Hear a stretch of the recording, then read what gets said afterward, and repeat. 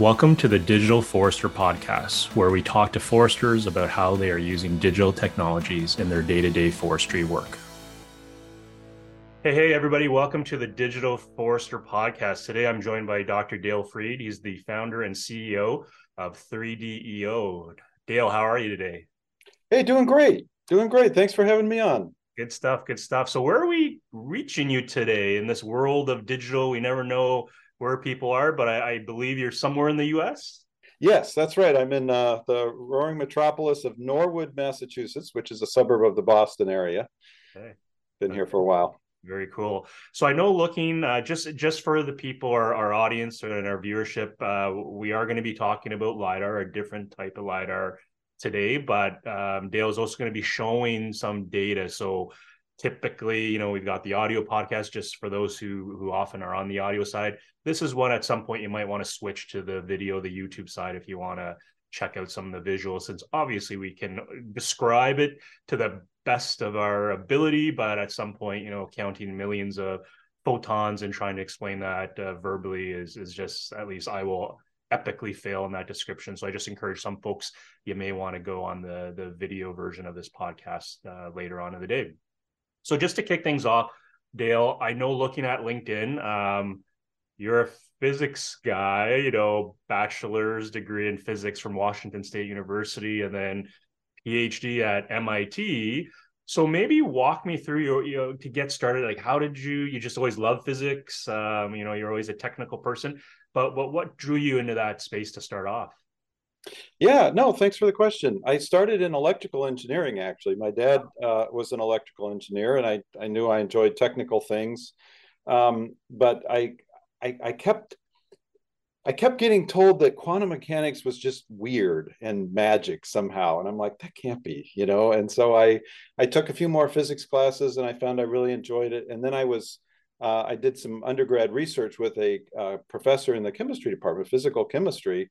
And that made it pretty obvious. I wanted to go more on the sciencey side than the engineering side. Although now it's interesting. I'm back to doing engineering and I really enjoy it.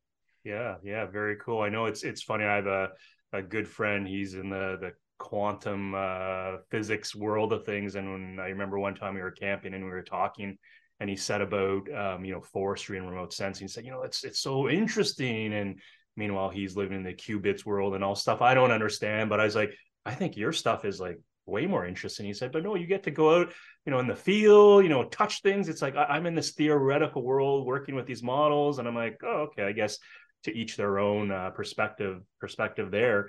But maybe for our listener, I'm curious. As a Canadian, you're an American. Was it easy to get into MIT? Was just you just had to score really high on the courses. It was just a walk in the Trivial. park. But tell me maybe that journey, because that was coast to coast, right? As a It young man. was. Yeah, no, it was. Well, the folks at MIT took a real gamble on me, I would say. They probably wanted someone from out west or something, but no, the professor that I worked for as an undergrad, I think he wrote a recommendation that I really appreciated. I never read it, but I assume that's what helped turn the tide. But yeah, no, it was quite a move. I remember Washington State is out west; it's dry. And August, I showed up in Boston and I walked down the jetway coming off the jet, and I'm just like hit with this wave of humidity. And I said, "Oh no, what have I done?" But yeah, I ended up staying in the Boston area, and it's I been was great. going to say you're still there, so obviously something, some aspect, you found a liking to. So very Yep. cool. So for our listeners and viewers, right, this is a forestry technology podcast. We will get there. For many who are listening, I'm going to be asking a lot of dumb questions on my behalf and maybe our listener and viewers' behalf, since we're going to go into a space that's quite different. So Dale, historically in our world, it was airborne laser scanning or lidar, and then now over the last couple of years, we had linear lidar, and I think back to the days in forestry where we were just talking about scanning a transect of lidar. Ross Nelson from NASA Goddard Space Institute, very early technology. But now there's this language of linear mode, there's single photon lidar, there's Geiger mode. So I'm going to take us back and, as I said, ask some of the basic questions, and some of our viewers, either one, they've heard of single photon lidar, they've heard of Geiger mode lidar, or I'm suspecting some foresters, boots on the ground, Jane Forster are going to say, I'm not really an expert in lidar. So I'm wondering, could you maybe, to start us off, give us some basics in terms of the differences of Geiger mode and linear mode, what we're used to, and maybe to kick things off, like Geiger, is this like what's the meaning of Geiger? Yeah, no, certainly, and this is a subject I'm very passionate about. You might have to stop me at some point, but you've heard of Geiger counters, where you have an X-ray or something that comes through a tube, and then it goes click every time you get a incidence of radiation. So what we're talking about here is a kind of a solid state version of that, where we have a photodiode, very much like you would use in a linear mode lidar, where it absorbs a photon and it creates an electrical signal. But the difference is these particular devices, and we're talking about individual pixels that are maybe 50 microns, so 0.05 millimeters in size. Each one of those is optimized to act as a Geiger counter. So in particular, when you get a photon that hits it, instead of having a very tiny electrical signal that you have to amplify up with RF amplifiers and that sort of thing, instead, the way these devices are made is there's actually a volt level voltage fluctuation. And so that's much easier to detect. And in particular, there's been a huge amount of development done by multiple organizations, including MIT Lincoln Lab, where I'm from. So I'm kind of biased, as well as other places.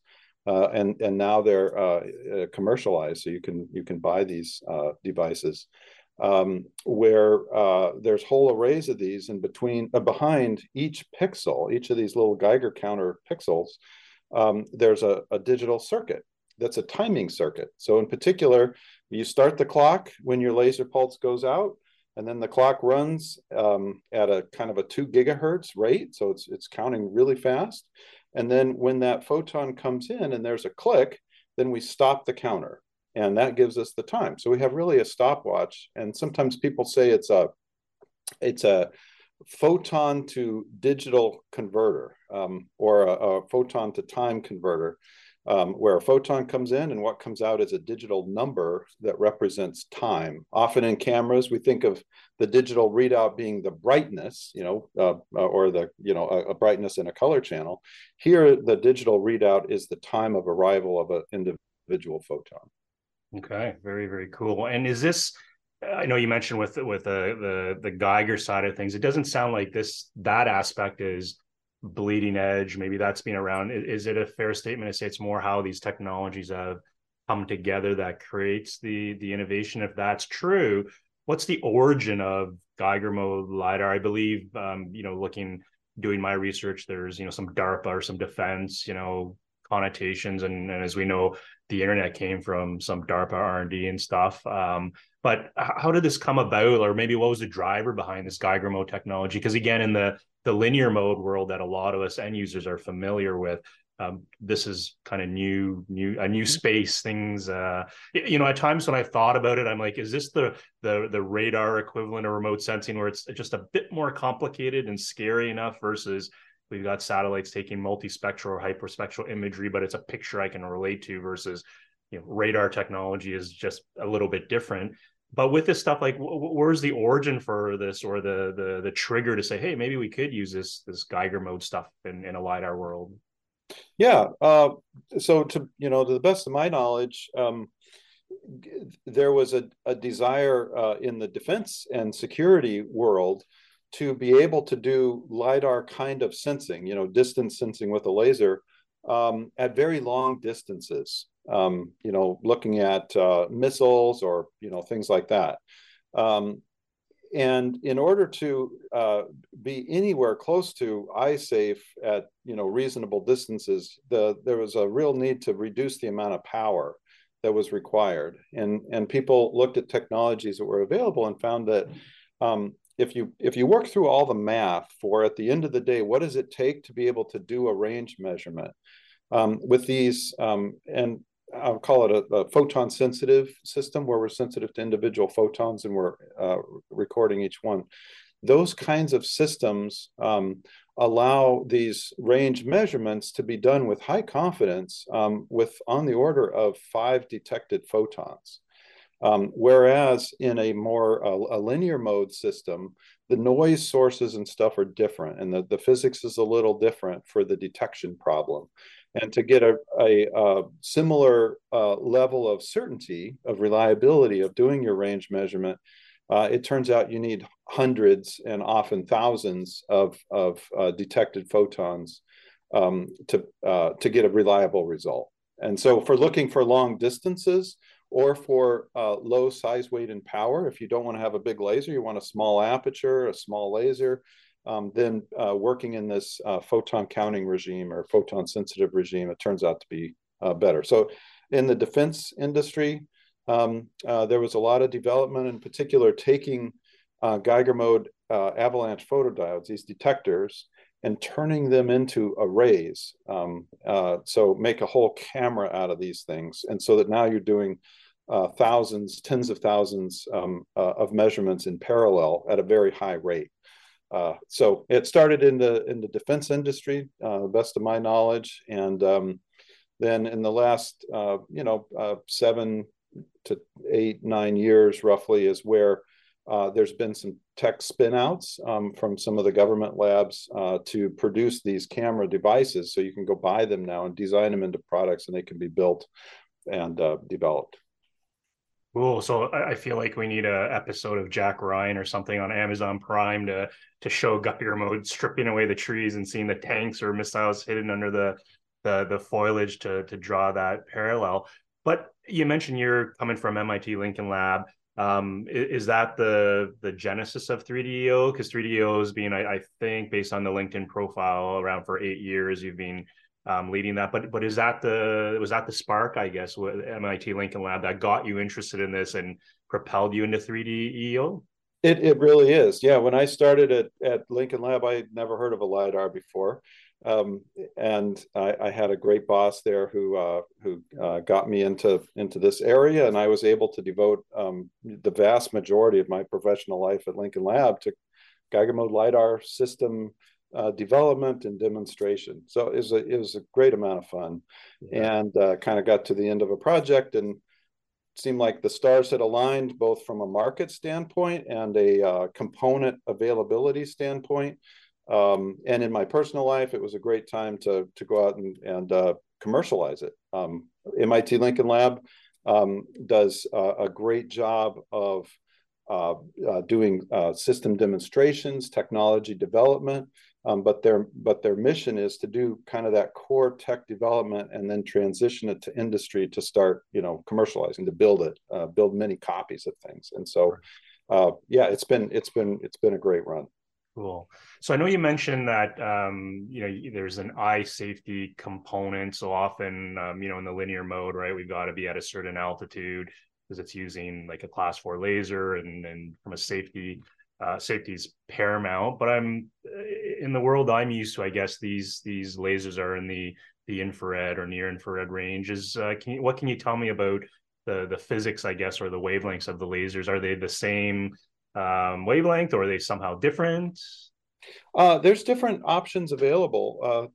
Some of the first Geiger mode APD arrays, the cameras, were made with silicon, and it turns out that the physics is such that you want to use visible or near visible light. So 532 or 780 nanometers. There's also Geiger mode APDs that work at 1 micron, which is what our systems tend to use, and that just has to do with the availability of laser sources and detectors. And then there's also ones at 1.5 micron, and there's work that goes up beyond that as well. Okay, very cool, very cool. So in my research prepping for this, and again, I've heard, I think the first time I heard about Geiger mode lidar might have been going 5 years back, and at the time, there were some challenges in terms of the data processing. Again, as you know, 5 years is, you know, eons in the compute world. Like, you know, the amount of data we can move, the new technologies has changed. But I'm thinking for our listeners and audiences, Geiger is different in the sense of how it scans and how it, you know, it's not, let's say, doing a linear mode sawtooth pattern, beam pattern. You're actually, I believe you called it a field of regard, where you're actually looking at it from multiple angles. So as the aircraft's moving through, you're kind of, I don't want to say shooting at it, but kind of shooting at it different perspectives. Is that a fair description? Or maybe could you describe to us how we go about acquiring data in Geiger mode? Because again, I believe, as you've alluded, you're counting individual photons, and I'm assuming that's being counted at a voxel level, so a three-dimensional pixel, and depending if there's a threshold, you're saying if there's something there or not. But just by saying that, I'm also like, wow, this is like next level Star Trek-y compute, because like how do you, like, there's got to be billions of photons you've counted, right? So Right. maybe to start things off, how do we acquire LiDAR data? It's an aircraft, a drone, or it's kind of usual missions, and we'll go from there. Yeah. Lots of you gave me a wonderful platter of things to talk about. Geiger mode has to do with the technology of the receiver itself. Now, you can make a LiDAR, you can put the pieces together in different ways, optimizing for different things. So the photon sensitivity part means that you can take a lot of measurements very quickly and from long standoff at low power levels. For example, in our systems, you know, a typical data recording rate might be on the order of 200 to 500 megabytes a second, and the vast majority of that is 2 bytes per detected photon. So you can, I guess that means on the order of 100 million detected photons per second.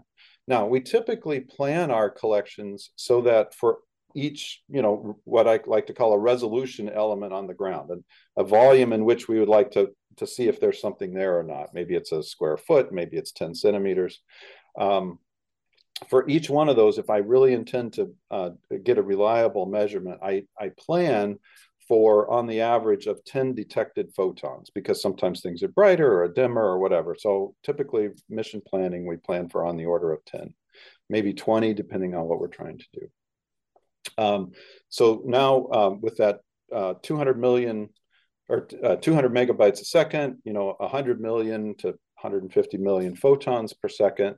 Now I maybe divide that by 10 again. So now I'm down to 10 to 15 million kind of finished measurements per second that we do. And if, I'm kind of making some generalizations. So that's the detector side. Now you ask about the scanning, and we're really proud of that. We've implemented scanning in a little different way than some other folks do. And we think it has, well, we know based on our experience, it has a lot of utility, in particular for urban mapping as well as for forestry. So the idea is, because we're using a camera, I like to think of it as like my cell phone camera, wherever my cell phone is. I got my camera, and I have a flashlight, right? And the camera is small. It's kilopixels. It's like 4 kilopixels. And so it's quite small. And so I make my flashlight, my laser, small as well. And now I can scan those two things and point them wherever I want. Now, the fact that the camera is not just a single pixel, but it's actually kind of large, means I don't have to move it super, super fast. In some linear mode systems, if I just have a single laser beam, I have to really zip it around really fast in order to use it efficiently. So here I can move a little slower, which gives me some more flexibility in terms of the technology that's available for the scanners. And in fact, we've put together a scanning system, and I work with a great team of people. They do all the hard work. We have these 2 mirrors that are orthogonal. They move the beam in orthogonal directions. And we can address a total area looking down from the airplane Or we also have a sideways looking system for a different project, not forestry. But looking down from the airplane, we can do plus or minus 20 degrees. So 40 degrees total in the along track direction and 40 degrees total in the across track direction. So that means as we fly along, a given point on the ground, we can look at it looking forward. And as we fly along, we can continue to look at it as we pass by it. And in fact, and I'll stop here in a second. You've been nodding your head very, very interestingly. Thank you. What we actually do is we divide up the ground into a set of polygons, a whole trail of these polygons.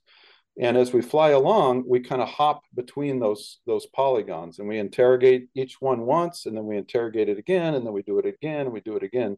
And at the end of the day, as we've flown over, each one of those regions on the ground gets looked at from multiple angles. And that's important for forestry, obviously, because you want to find some holes to look through.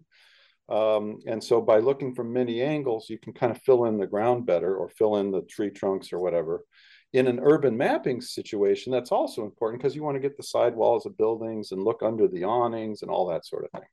Yeah, for sure. No, definitely very cool. And I'm nodding here for those who are watching because I'm stitching things together, and like so many questions are popping out because one, it's kind of sounding like how you're scanning is unique to 3D EO versus the Geigers. Maybe some of the Right. parts are general, so that's unique. So for the lay guy here, often I like to paraphrase things into things I can understand. But if I heard you correctly, like you got an aircraft moving, and basically, like your smartphone analogy, I'm kind of flashing, looking at the ground like multiple times based on how your scanning technology works, which is neat.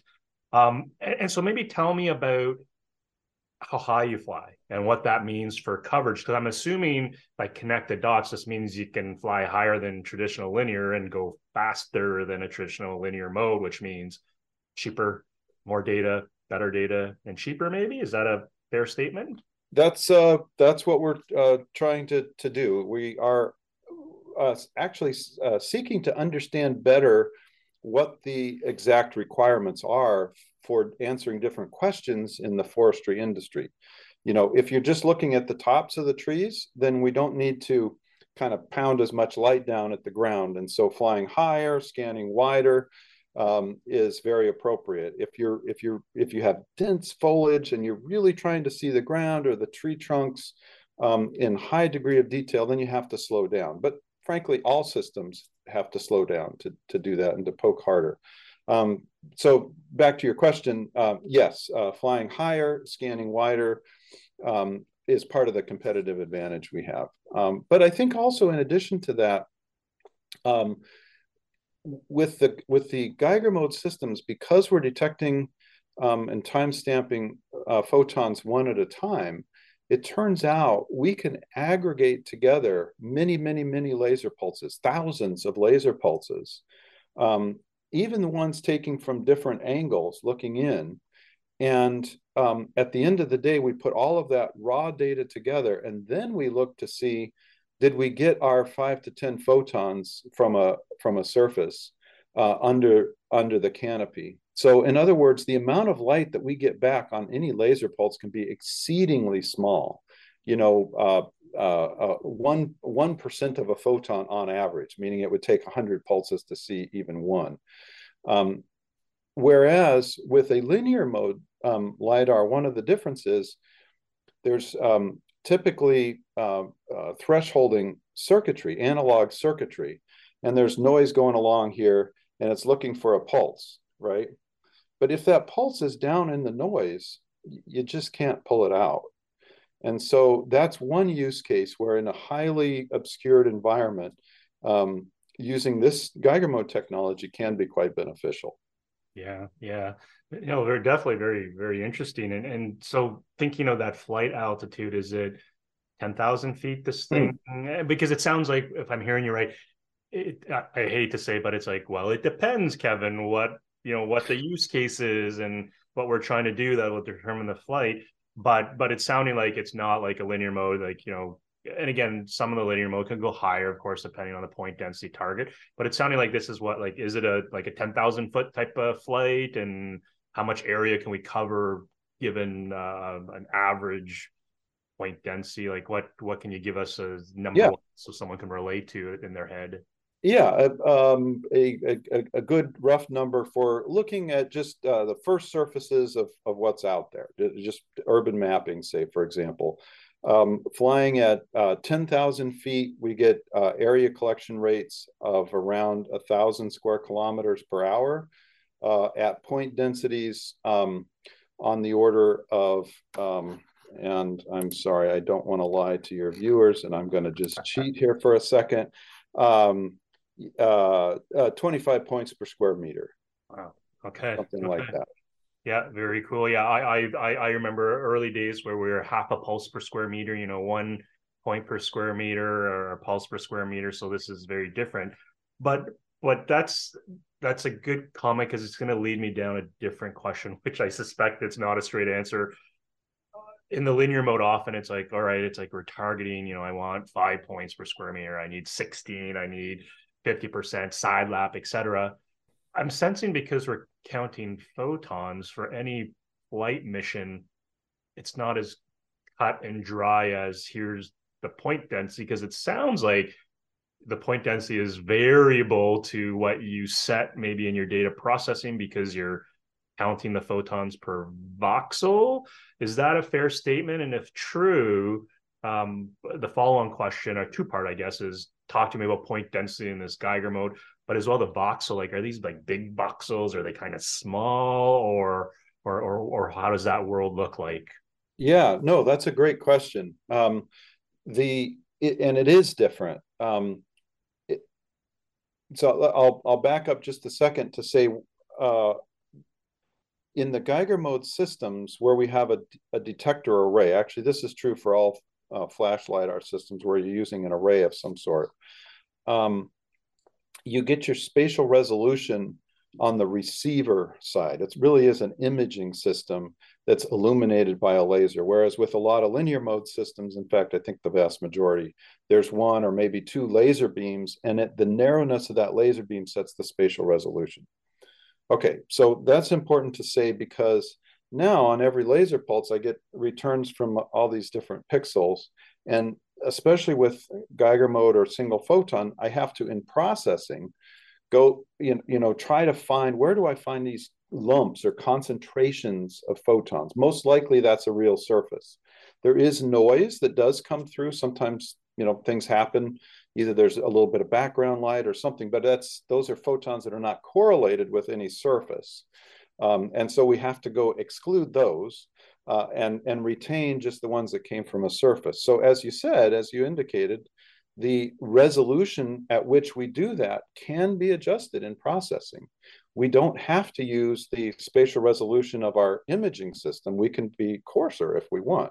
So for example, sometimes, I might fly, for example, at 10,000 feet, my spatial resolution on the ground, that is to say the size of my pixels with the appropriate amount of fuzz around them, that's on the order of 24 centimeters. But I might make a data product that is half meter resolution because I just want a lot of area quickly and I can tolerate less resolution. So that saves the customer money. They don't have to, they can fly, they can scan wider areas. And with our agile scanning system, we can program in on the ground, is that a 500-meter swath, a 1 kilometer swath, or whatever. And regardless of the altitude of the ground, the roll and pitch of the airplane, we always scan just the area that we were intending to scan. That's a lot of words. I hope that helps. Yeah, no, it's really cool. That's why I joked it's lidar, and yet it's not lidar because it's different enough. Because just as you described that, the number of photons that you're counting, like this is large volume data. So thinking of a typical job, or what would a typical job be? Is this like, thanks, I've flown the 3DO Geiger mode. I'll talk to you 5 years later because the data processing pipeline will be done then because there's so many points. I'm assuming there's some magic behind the scenes to pump this stuff out quickly, especially if you're maybe a 10 centimeter voxel and counting and saying, I've detected this. Is there a threshold that's exceeded? And yes, that's a real target. But I'm assuming that's a lot of data. Like, what's the typical turnaround for a project? Yeah, no, that's a great question because the on a linear mode lidar where there's an analog detection circuitry, you're doing kind of analog computation, right? And you get the answer pretty much immediately. So here we're doing all this digital signal processing, which is great because we can dream up all kinds of fancy algorithms, but it's a downside because it takes time to run. The short answer to your question is right now at 3DEO, our processing pipeline is not nearly as fast as we would like it to be. We've spent a lot of time building the hardware, and we've started using that hardware for customers, and we're getting the processing in shape. However, the good news story is, as you might imagine in the DoD world, no general is going to wait for a year to get his product, right? Right. And so, in fact, there are multiple programs where there's effectively real-time onboard processing of this data with a reasonable kind of swap of the size, weight, and power of the processing system. So we know it's possible. We're working on that and very excited about some of the directions we're taking on that. For sure, very cool. And I guess from that comment, Dale, just for clarity for our listeners and viewers, so 3DO, you're manufacturing these Geiger-mode systems and selling them the hardware and the processing. Right. Less, you're not renting them, or you're not necessarily a acquisition company. You're a manufacturer of the technology. Is that Yeah, is we'll rent them to you if you want to rent them. And we also are doing some collections for people because really the technology is different enough that I wouldn't expect anybody to just jump in with both feet and they want to see some test data. yeah. How does this really work, and do you really get the performance that you're talking about? And so we're really happy to do some of those kind of proof of concept demos, and we've done several of those so far. Sure, very cool. And I believe you have a Zion 1 sensor, a Zion 2, and then so it seems like you're progressing the technology on an order of magnitude, like from a cost, because again, foresters, they're probably waiting. They know they're secret, like, when's he going to ask? When's he going to ask? Foresters normally always ask within the first 30 seconds, how much does this cost? Because if it's not realistic, like, we don't even need to talk anymore. But not to put you on the spot, but from an order of magnitude point of view, I know linear lidars can often be million and a half range. Where does your technology sit from an order of magnitude point of view?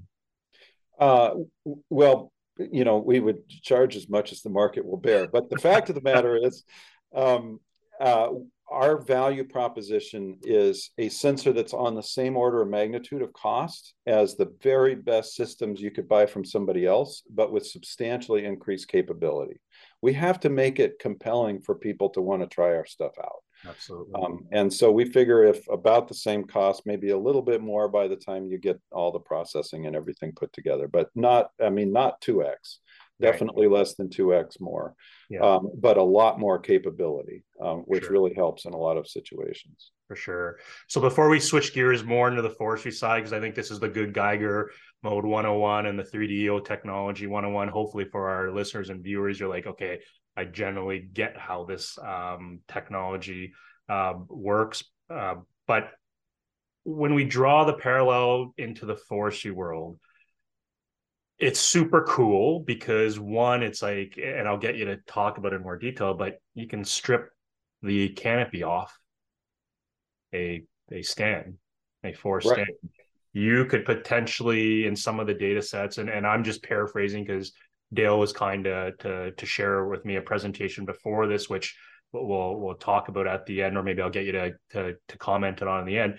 But we can see the shadows of the trees in your data set because as you're passing by, as you said, you're kind of spotlighting from different angles, which kind of blew my mind away, to be honest with you. You kind of see like the shadow of the tree. It's like, that's not a photo, right? Like multispectral, the optical, like this is an active lidar, a laser, but yet I'm seeing the shadow of this tree trunk on the ground, which then my understanding is you're stitching all these scans together to count in these voxels to see if I've got something there. And I'm sure I'm bastardizing the magic of science there.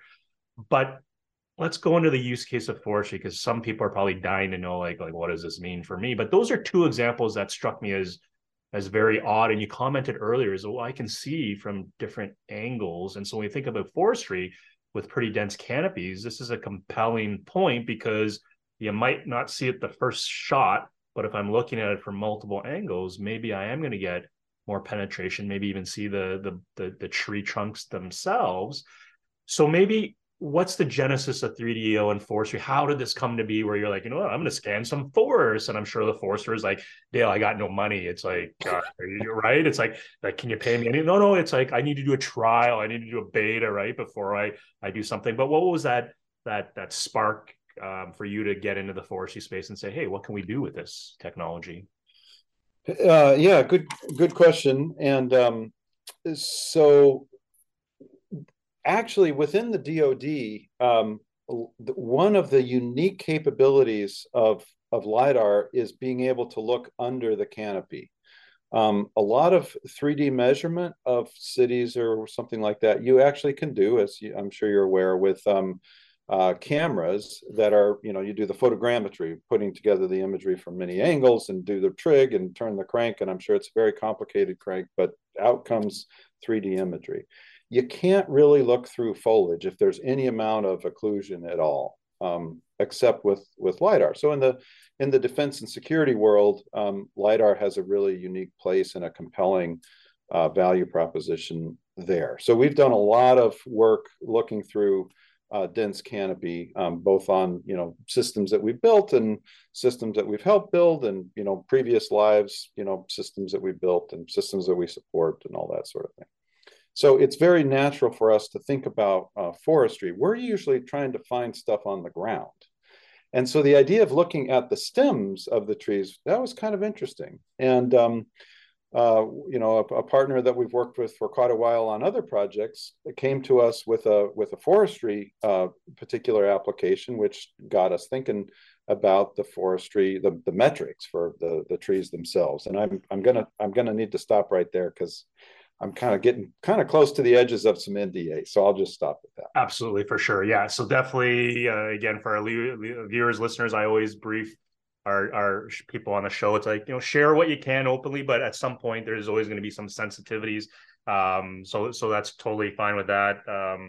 So thinking of that, would you say the adoption of foresters, and again, I tease my forestry colleagues, like I'm not saying you're all cheap and never do any R&D innovation, and I'm sure there's people busting out laughing because they know what I mean, but I'm not saying that, but I'm going to tease my community there because in some respects foresters will go full tilt on a piece of technology, don't even care about cost as long as it solves the problem, is easy to use, and it works. So with this, what would you say the adoption rate of Geiger-mode technology, or I will say Geiger-mode technology in general, not just 3DO technology, would you say it's like 50%, 25%, 100% maybe, or like 2% or zero? Like where are we in that spectrum? Yeah, well, I'm not obviously privy to what my competitors are doing. My sense, though, is it's really at the infancy. And I think the reason for that is a lot of the analytics that you have to calculate, things that are actually, like you said, solving a real problem. Like this, I've got, 300 acres of timber here. What's it worth? Right? There's a lot of math to do between our output data products and that answer. And I think the people who invest in that will reap huge benefits because we'll be able to provide that input data over large scales at a very affordable price point for high levels of detail. We're talking hundreds of points per square meter effectively. I mean, they're kind of distributed down vertically, but these high point densities, measurement densities, maybe I should say. Yeah. So I think there'll be a big upside for people who are willing to make the investment. So I guess thinking before we go into the visual, because I know we set them up right at the start, Dale. We're like, we're going to show something. So they're all switch to the YouTube video side waiting, going like, they're just talking. Why? I'm in the car, like I stopped and I switched. But before we go there, a question, another dumb question. Again, I know I'm very good at asking these dumb questions. Single photon lidar, Geiger mode, are they the same? Just called different things, or they're different? I don't want to speak for my colleagues in the single photon world. My interpretation is it's basically the same. However, they've at the Sigma Space, which is now part of Leica Geosystems, they made some slightly different system trade-off choices in the signal levels that they use and the amount of background noise that they have. And yeah, I'll leave it there because I don't want to say anything negative about their technology if I don't understand it. Right. It Right. certainly is. It's photon sensitive. They're digitizing the time of arrival of individual photons. There's certain technical advantages that their detectors have as compared to our detectors, and there's disadvantages as well. For sure. So the commonality is you're working at the photon level, not a pulse, laser pulse level. Right. Yeah. Okay. So Right. it totally makes sense. So maybe do you want to share your screen? I know Sure. not we. Who am I kidding? It's not me. It's like Dale did all the work, but Dale's prepped a visual to kind of what's the right saying, to maybe put color to the. I'm terrible with these things, but to really show what this data looks like. So we're going visual now. So again, for the people who are listening to the audio podcast, I'm just checking. We'll probably, at the 40-minute mark for those maybe who are watching this after. But I'll turn it over you to Dale to maybe just comment. We're looking at a point cloud, obviously a freaking super dense point cloud, but I'll let you take it away and describe what we're seeing. Yeah. So this is a little small segment of a much larger point cloud that we collected, and I'll just say that we collected this at a area collection rate of about almost 30 points per 30 square kilometers per hour, just to kind of set the scale. Whenever you make statements about lidar productivity, you always have to talk about point density, which I'm showing you, and area collection rate.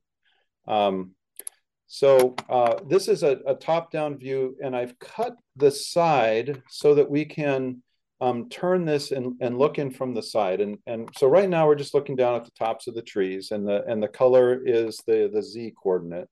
And I'm going to change the coloring to be going across the image. And I think you'll see here in a second why I'm doing that. My 8-year-old Mac is a little bit slow here, but if we rotate this around, you see these trees here. And again, this is data that was collected at about 30 square kilometers per hour. And I'm going to, click on one of these trees here and just kind of zoom into what we're seeing. I'll make my points just a little bit bigger. And to me, it's really exciting to see the level of detail on these deciduous trees. These are mostly deciduous trees. This is a mid-Atlantic scene.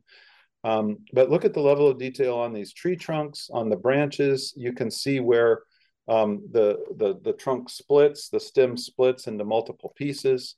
And you're also getting excellent coverage on the ground. Now, there is a caveat. This was collected in late March, mid-Atlantic. It's partial leaf on. So it's a great data set, except that the foliage wasn't completely out yet. So I just want to set expectations there. But this was, I believe, about 12 different view angles that we collected over the course of 4 different flight lines, looking at each point on the ground. Because it is the Geiger mode data, and we have all these photons, we like to play games with how we look at it. And you mentioned the different algorithms that one can use to process it. This I'm going to change a parameter here, which has to do with the confidence of the measurement. So I can turn that parameter to a small number, meaning I'm going to show all points, even if they have a low confidence. So that means there's also going to be more noise. So let me do that. And of course, now you see, yep, there is. I'll make the points a little smaller. There is a lot of noise under the ground. There's a lot of noise through this cloud, but you also see the outlines of these trees. So you kind of feel like, yeah, we ought to be able to do something with that. On the other hand, if I set this threshold much higher, so I'm saying, yeah, I only want to look at points that really have a high confidence, I see that as well. And this is the kind of capability or a quality of the data that I think will be very useful to people doing machine learning analysis of this kind of data. It gives them some extra knobs to turn so that they can kind of turn it down and look for fine details at the expense of more noise, or they can turn it up to get those big, solid, gross features. So I'm looking forward to sharing this kind of data with anybody and everybody who wants to play with it. We have data sets available to share. Yeah, so I'll very, stop very, there. Yeah. yeah, very cool, Dale. Like, so for those who may be listening and not watching, and you can do that later on, just to describe maybe again in the Kevin Lim layman's view, I'm seeing, branch structure. I'm seeing the tree trunks. So for us who are used to linear mode lidar, we're used to seeing points in the upper canopy and then maybe one or two, points on the actual stem of the tree. In this case, I don't want to say it looks like a terrestrial laser scanning data set, but to some extent, like I can see every single stick there and even some understory structure. So again, I think this is the interesting part, Dale, where you're saying because your technology scanning and looking at the same geolocation, I think is the word you were using, from multiple looks, that you're kind of almost, if I can't see it this way, then I might be able to see it from another look, and stitching that together, which then gives you this really rich data set of all these points. And again, when Dale switched it to the confidence level, this thing blew up to tons of points, a lot of noise. But again, that makes sense because you have filled this 3D space with, or recorded, I should say, this 3D space with many voxels, with many measurements, and you're just kind of thresholding, I guess, each of those voxels to figure out, do I have something there? And I'm sure there's advanced capabilities there, but super cool. So for those who are listening, it's worthwhile when you get back to the office to jump on the YouTube side to take a look at this video. So thinking, I'm gonna switch gears now, Dale, and I'm dying to know personally, where is this technology going? Because in the linear mode, at some point we had manufacturers that were putting two linear lidar modes, looking in different ways. They're adding different frequencies, multi-frequency lidar, and in the forestry space, people used to get really excited about. Well, I shouldn't say used to. I think the jury's still out. How can multispectral lidar benefit the forestry space? Do you see that in the Geiger-mode going that direction in your plans, or is it still too early and you're still proving out the core technology? But I guess the question I want to ask is, the next 2 to 5 years out, where do you see Geiger-mode technology and your technology going? What gets you excited at night or the morning, I guess, of each day? Yeah. For us as a company, the processing side, doing, speeding it up, getting it more efficient, and then more accurate. And to me, it's fascinating to think about the detection and the information theory side of it, of how much information can I really get from each photon? Because every photon is precious, and so how much can we learn from those? Intellectually, that's an interesting question, but more importantly, I think for in the forestry world, or frankly also in the urban mapping world, defense and security world, having algorithms that both run in close to real time, meaning it takes as long to collect the data as it takes to process the data. Being able to do real-time processing with high levels of detail and specificity and confidence, to me, that I think there's a lot of legs on that. The other thing is the feeding this data into sophisticated AI algorithms. Now, of course, you have to have training data to go along with that. So again, I think people who invest in that will be well rewarded. Because computers are getting always faster, more capable, and all that sort of thing. So if we can take the digital signal processing, which is admittedly it's good, but there's still lots of approximations that are made, to be able to add more fidelity to the digital signal processing part of this, I think will be super exciting. Currently our system looks to one side of the aircraft. We can look up to 35 degrees off. but it's basically from vertical over to 35. So, putting two systems on, so we're looking both directions, certainly is a very straightforward step up. And then there's other ways that we can get more signal without using more laser power, which I'm excited about, which are in development. Yeah, very, very, very cool. Yeah, even when you mentioned maybe putting two on, because you're already stitching scans together, that you just two x'd the number of scans one sensor might do. So yeah, definitely interesting from that point of view.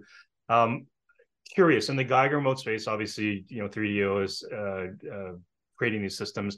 Are there a lot of you folks out there doing the Geiger stuff, or is it still pretty small niche? Because again, this sounds like, well, any lidar technology manufacturing is sophisticated, as evidenced by you coming out of MIT there on the physics side. It's not in every Joe can probably just buy, off Spark Fun online marketplaces and stitch together. But is this what would you say? Like, I think I agree with you in the sense the forestry adoption, it's very early, being honest with you, exciting. But from a manufacturer side of things, is it still early for them, for you all too, or there's always been a large number of you that have done this and it's just the market wasn't ready to embrace this technology? The community is pretty small. I'm not going to say I know everybody, but I probably heard of at least half of all people, individuals building Geiger mode lidar, with the exception of in the autonomous vehicle side. There was a big effort there. Unfortunately, there's been some changes there, and so there's kind of some revectoring going on there.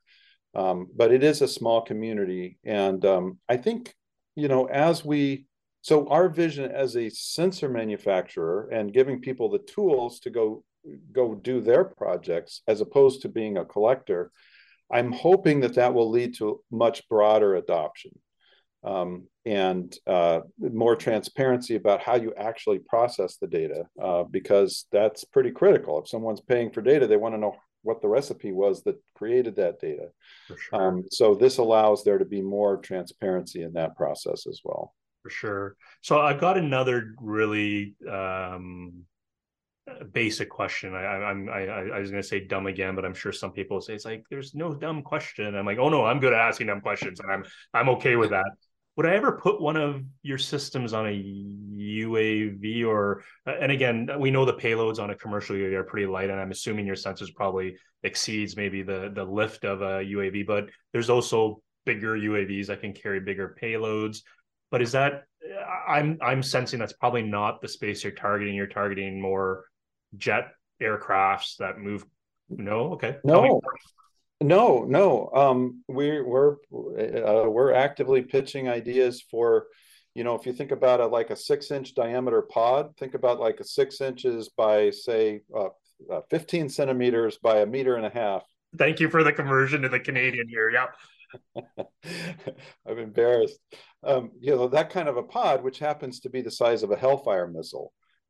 It's entirely possible that with some, serious engineering, our system could fit into that kind of envelope. And then if you couple that with the real-time processing in GPU-based systems and some automated analysis, kind of first-order analysis to, help detect targets or that sort of thing, that feels to me like there's a good-sized market that you can imagine where that might be useful. Yeah.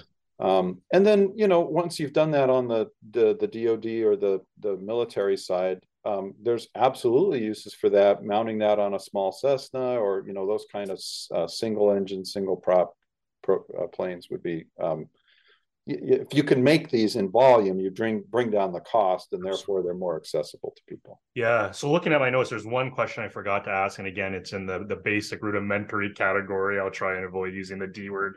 But LiDAR typically flies day or night, whether it's sensitive. So if we're working at the photon level, can we fly day or night? And is weather now more of a problem because it'll skewer, create more noise with the photon counting, or it don't matter?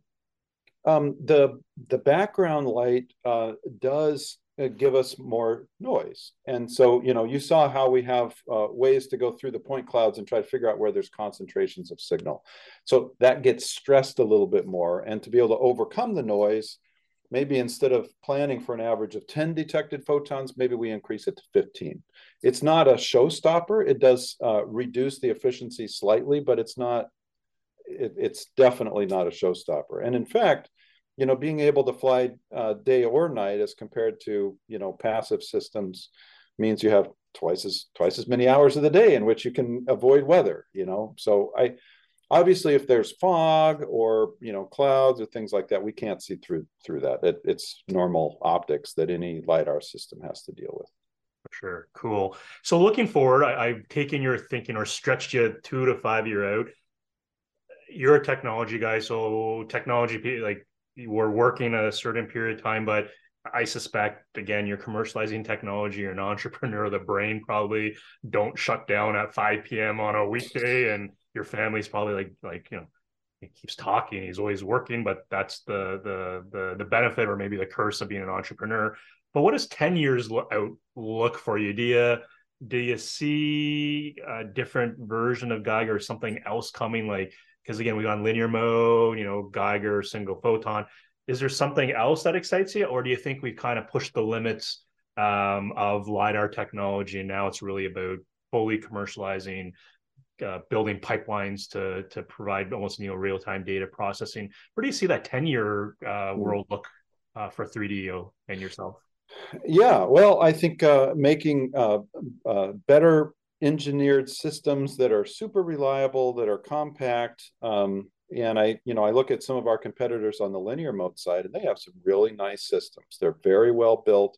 They're easy to use. You turn them on and they work. Or at least that's my impression. I assume that's the case.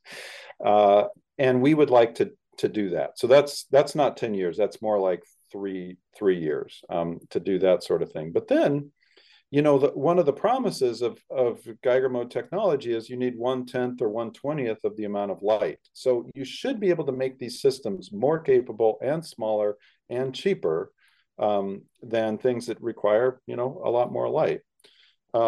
So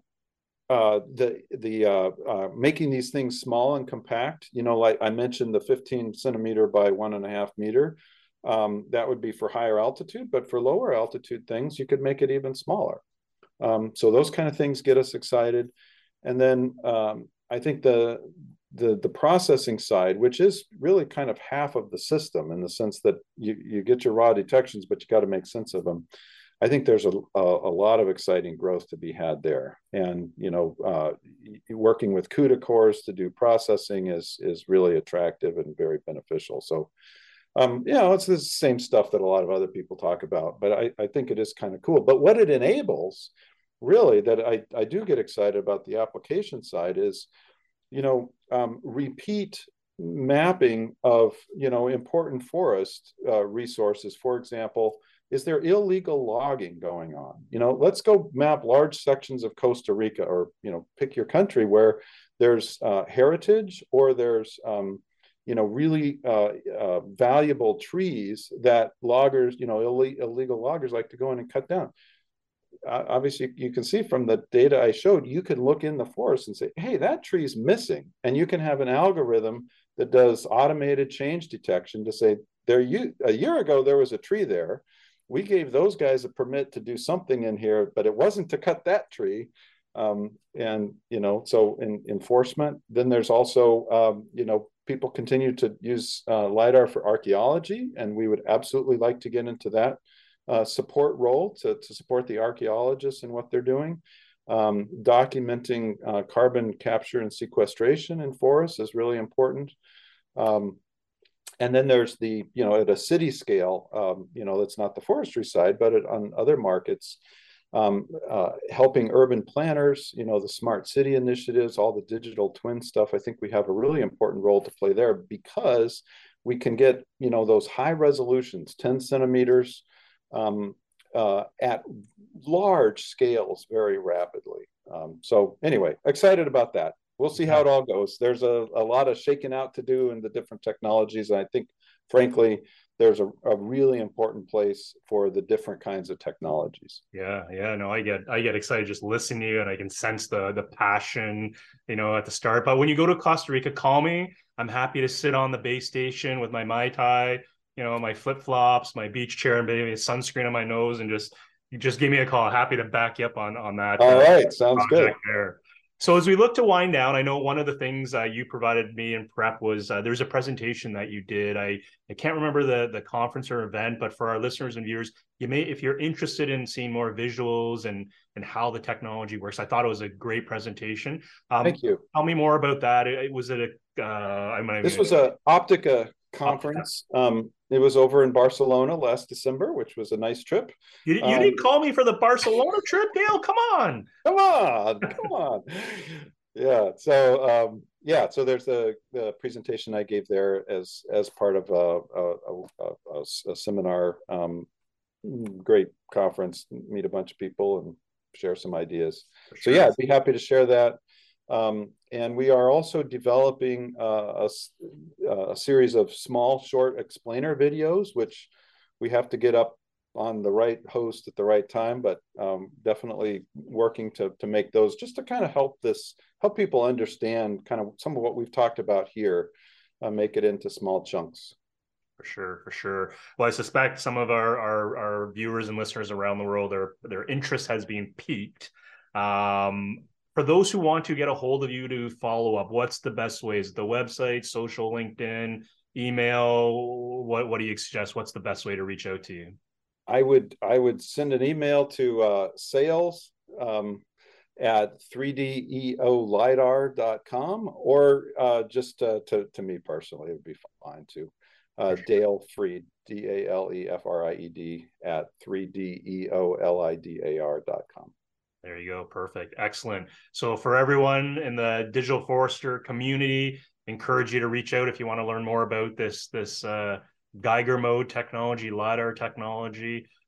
It's super cool. That's all I can say. I was blown away by some of the images we've seen. So Dale, thanks so much for joining. I hope you enjoyed the conversation. I learned tons, and I'm sure our community is also going to thank you for explaining how this technology works and how they could potentially benefit. So thanks so much for your time. I look forward to seeing you maybe in person at some point in the not so far future. Yeah, absolutely. And thank you, Kevin. And I look forward to learning more from your listeners as well. Please contact me. Happy to talk and listen, more importantly, about what you're trying to accomplish. For sure. Awesome. We'll talk soon. Take care. Okay. Bye-bye.